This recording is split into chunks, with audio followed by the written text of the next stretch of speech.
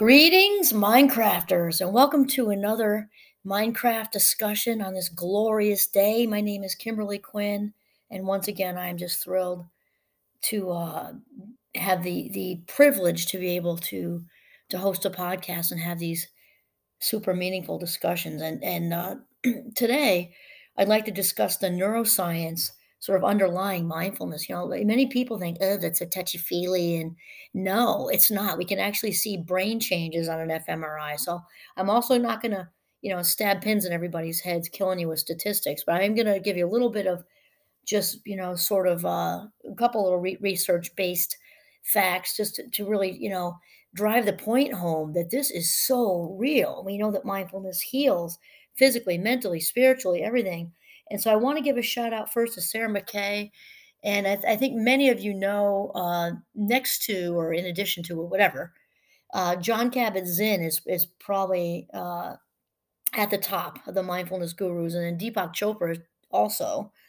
And so Deepak has his own, well, they both do, has his own website, and Sarah's a writer for his website. And so this is a really nice, kind of down to earth chat that I want to have based on Sarah McKay's article, and it's just so important to realize that these are real brain changes when we practice mindfulness even 5 to 15 minutes per day. The lifelong impact is huge, absolutely huge, for memory and creativity and just general focus and reactivity, all kinds of things. And so this is what we're going to chat about today. So to begin, I have my chat with my mind crafters, the college course that I teach at Champlain College in Burlington, Vermont. We start out with this because day one, mindfulness and gratitude are definitely two of the biggest foundational bricks for the course. So we talk about what mindfulness is. So basically, it means paying attention and without judgment to the experiences we are having in this moment right now. And John Kabat-Zinn would add in, as if your life depended on it, because it does. The only life we got going is in this moment right here, right now. So we have the non-judgmental piece. I think this is really important. Okay, so we're attenuating whether you're doing the dishes, you're sewing, you're playing soccer in a pickup league, you're gardening, you're having a conversation, you're on the chairlift, you're having a shower, you're having 5-star sex with your partner. Good for you, as long as it's loving, respectful, and consensual. Be in your body, absolutely. So it's really just about being in the moment. And that's one of the things I love about it most, because it means, and not that the other forms of meditation aren't good. Of course they're good. It's kind of like, I don't know, taste for anything else, like movies or food, or, you got to find what fits for you, or like a shoe, right?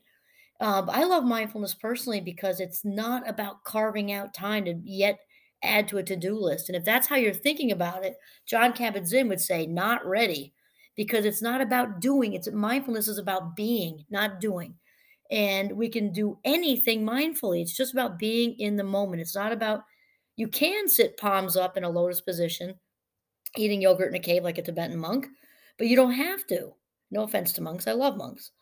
But it's about, taking a hot shower without bringing, your colleagues in there, and, your students in there, and your classmates in there, or your friends, and the person you have to have a meeting with on Tuesday and you're nervous about that, or bringing the relatives you don't like in there, or bringing whoever in there.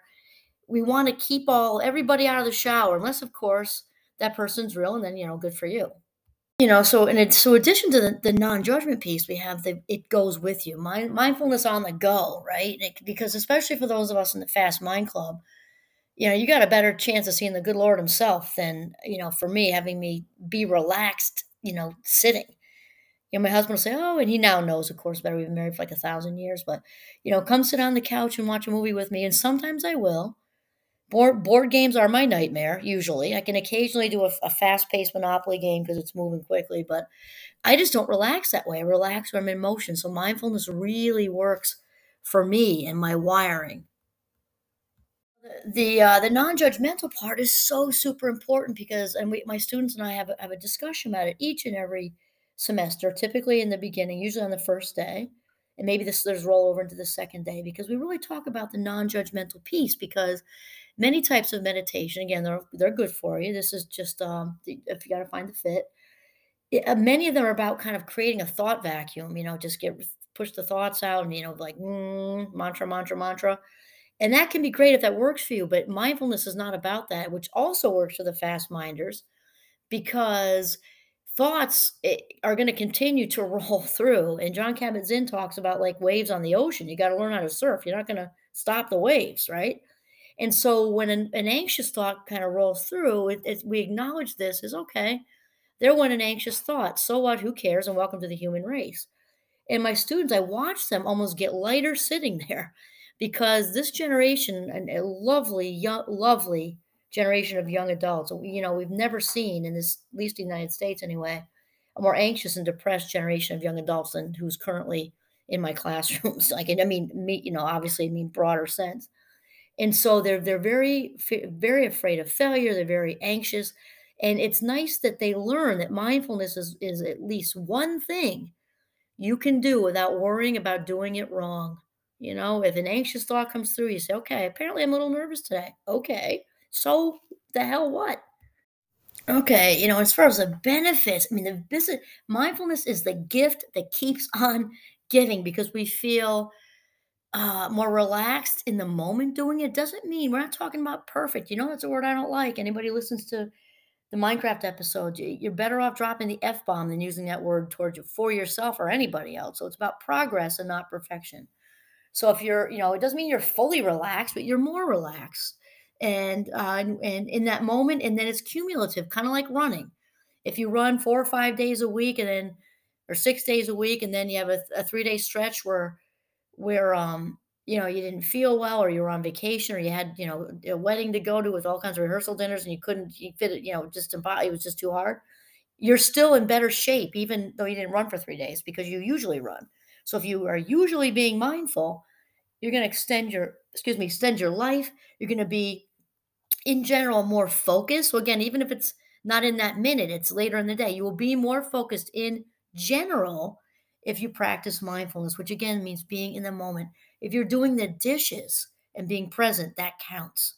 So, and more relaxed. And it also, when we practice mindfulness, it sort of immediately shifts our mood into a more positive mind space. And it gets easier to make the shift when we practice consistently.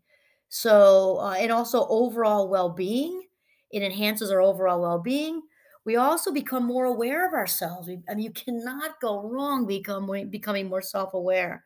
It's just absolutely huge. And physically wise, our immune systems become stronger when we practice mindfulness.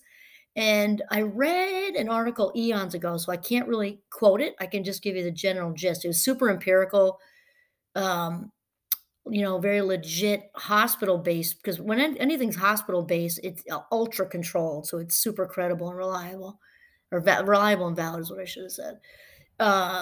Because I think it was either 2 or 3 times a day. I forget, short amounts of time, like 15 minutes.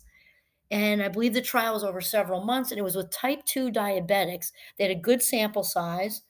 And by the end of it, they controlled for all the other stuff, diet and exercise, all that stuff. By the end of the few months, it was 70 something percent of the type 2 diabetics were completely off of insulin, completely off of insulin. And, I mean, that's pretty amazing. Then to take it a step farther, they actually looked at the pancreatic cells, which I believe are called the islets of Langerhans, and they saw changes in the actual cells. So granted, I'm taking this from my head from some years ago, but that was the basic gist, is that the majority of the type 2 diabetics made significant, cellular progress by practicing mindfulness. Mindfulness heals the body, heals the mind, and heals the spirit. And in the Chopra site, when Sarah McNally's talking about neuroscience, she talks about a couple of studies. So meta-analysis, just in case there's some folks who are listening and don't know what that is. Basically, that's somebody who it's not original. It's kind of basically somebody does a study on lots of other studies. So they kind of pull 10, 20, 30, 40, 50 studies together and kind of find out the commonalities and all of that. So it's kind of like a broad taste of whatever it is you're trying to look at. It can be very helpful with something like this. So the first meta-analysis was 47 trials and over 300, sorry, not 300, 3,000 participants, over 3,000. I think it was closer to 3,500 actually. And that's a good sample size. Whenever you're looking up legit stats, you want to look at the sample size because if they surveyed, 5 people in the backyard, it's really not a study you wanna pay a lot of attention to, I'm just saying. Okay, so over almost 3,500, participants, and they found that the mindfulness practice decreased levels of anxiety, decreased levels of depression, and decreased physical pain. Huge, absolutely huge. Then there was a second meta. This one, looked over 163 studies and found that mindfulness practice also led to a decreased feelings of negativity and neuroticism. So, neuroticism is one of the big 5 in the personality test. So, if you don't basically, it means when somebody's neurotic, it means wound up like a top and on edge most of the time, if we just put it into regular words. And, it decreased that, and the impact of mindfulness meditation or practicing mindfulness was also comparable, there we go, to certain therapeutic treatments such as counseling and some other behavioral treatments. Can you imagine mindfulness, being present in the moment, reducing anxiety, reducing depression, reducing physical pain? And in some cases, because we're a disclaimer, we're not saying it's meant to take the place of professional counseling or anything. It worked though. For some people, it worked, and it did the trick. And it worked as a great complement, certainly a great complement to cognitive behavioral therapy or any of the other forms of therapy as well. So then there's also another one in Sarah McNally's article. She talks about last year. So this is 2020. Okay, so this would be I guess 19 must be. The Journal of Nature Reviews of Neuroscience, and the review, the Neuroscience of Mindfulness Meditation, took a look at the current state of neuroscience research on mindfulness meditation. The authors included Yi Yuan Tang, a mind body medicine researcher at the Department of Psychological Sciences, that was at Texas Tech University, who also practices Chinese medicine. And then another author, Britta Holzel, a neuroscientist and yoga teacher at the Department of Neuroradiology, and that's the Technical University of Munich. And lastly, an author, Michael Posner, a psychologist at the University of Oregon. So here's the thing. So then Sarah talks about this is freaking incredible. Although meditation research is still in its infancy, it's getting big now, though, I'll tell you that. Um, a number of studies have investigated changes in brain activation at rest and during specific tasks that are associated with the practice of or that follow training in mindfulness meditation. This come from the authors I just mentioned. So now here's what's so freaking cool. There's emerging evidence that mindfulness meditation might cause neuroplastic changes in the structure and function of brain regions involved in regulation of attention, emotion, and self-awareness. This is so huge because for those of you who may not know what neuroplasticity is, it's not plastic like, Fisher Price, you know, cars and trucks plastic. It means that the brain is malleable and flexible and actually wants to heal and is very good at healing itself. Very, very good at healing itself. And this is a huge breakthrough that we're kind of getting, that when we remain present in the moment, we can actually increase our self-regulation, which means, controlling our emotions basically. So we don't fly off the handle as easily. We can sustain attention longer, hold it together longer, right? And as far we can go deep within and become more self-aware, all by remaining in the moment. You could be doing the dishes and having this stuff happen. It's absolutely amazing. Okay, then there was another meta that they talk about in this article, and there were 21 neuroimaging uh, studies examined with over 300 experienced meditation practitioners. This is amazing.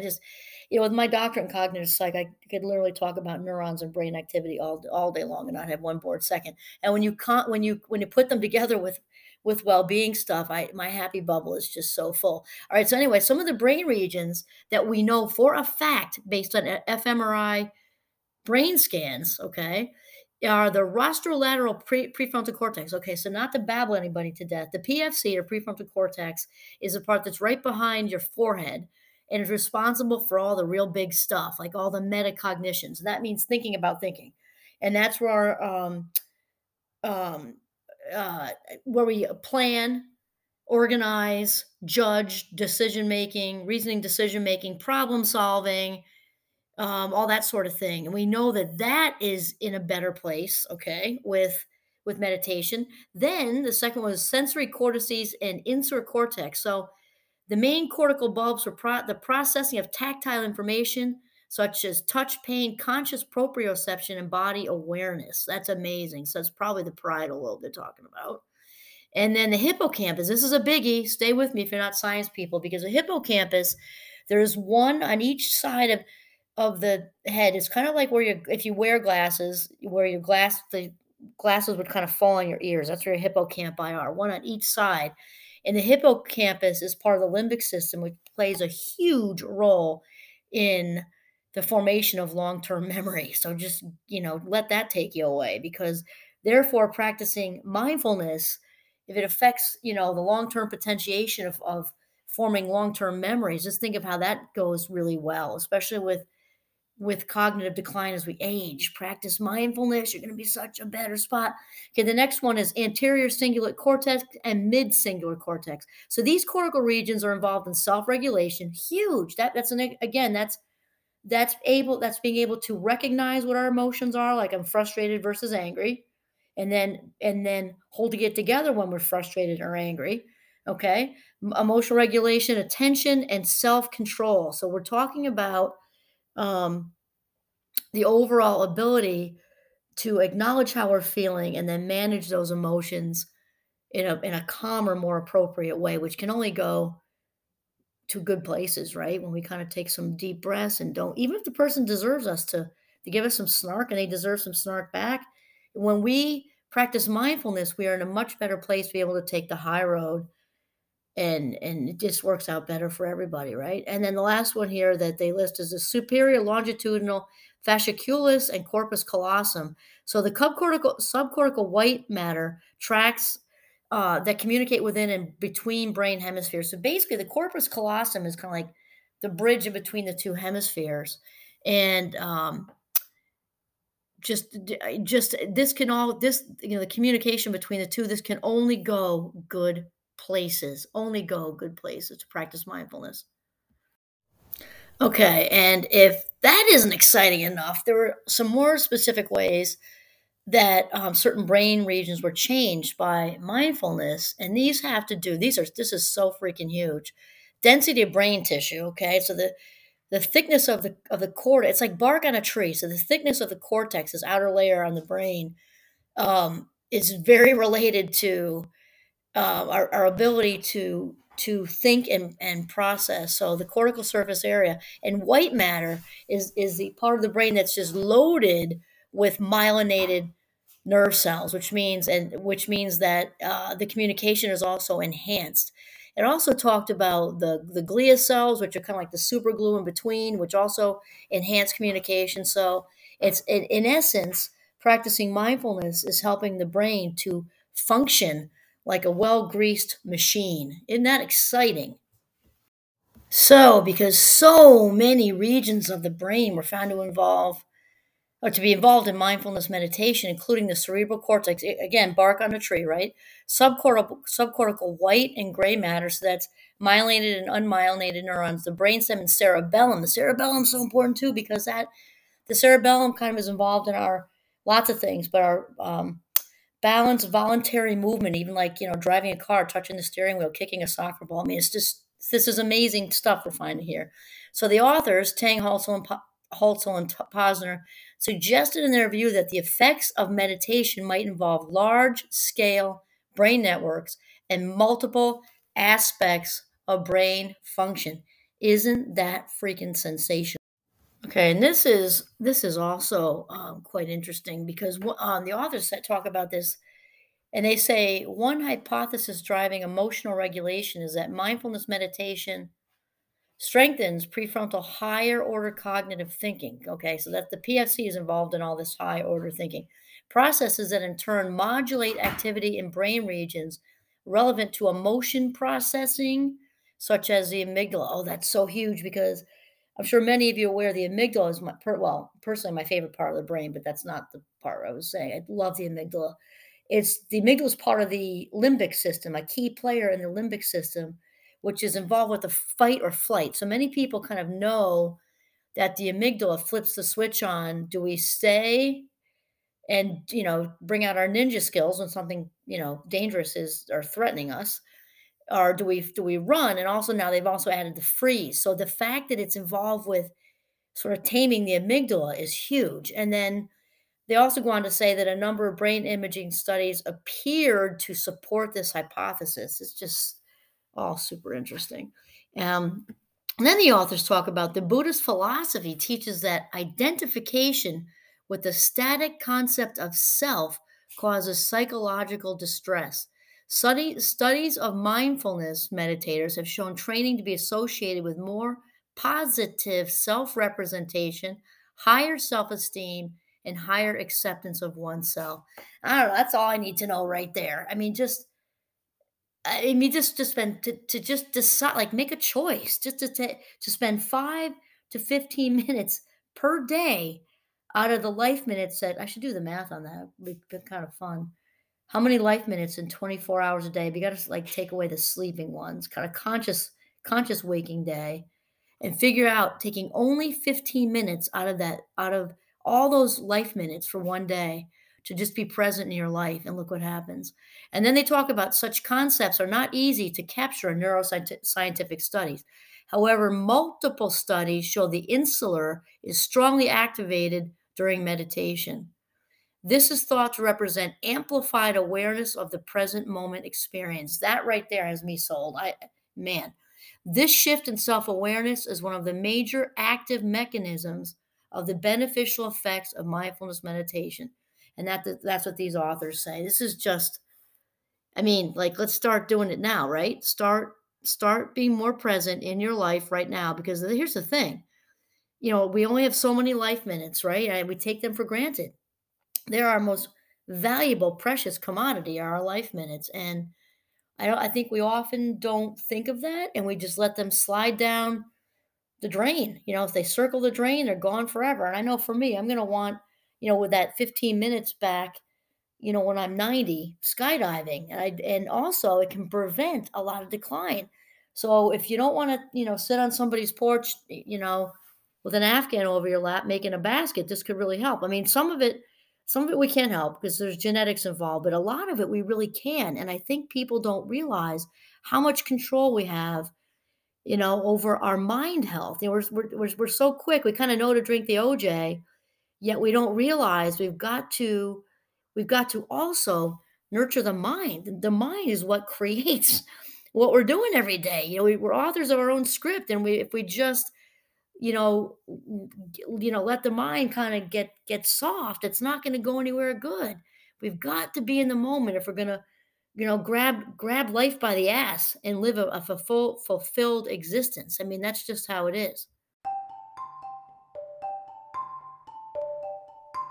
And then the authors kind of just wind up with, as far as future questions for people researching mindfulness, that I think they're pretty hopeful that the practice of mindfulness might be promising for treating clinical psychological disorders, and also facilitating the cultivation. I love that word. It makes me think of farm, rich dirt, and harvest. Anyway, cultivation of a healthy mind and increased well-being, right? Sound mind, sound body, sound spirit. All right, so there you have it. The neuroscience underlying mindfulness. This is Kimberly Quinn signing off from Northern Vermont. Have a mindful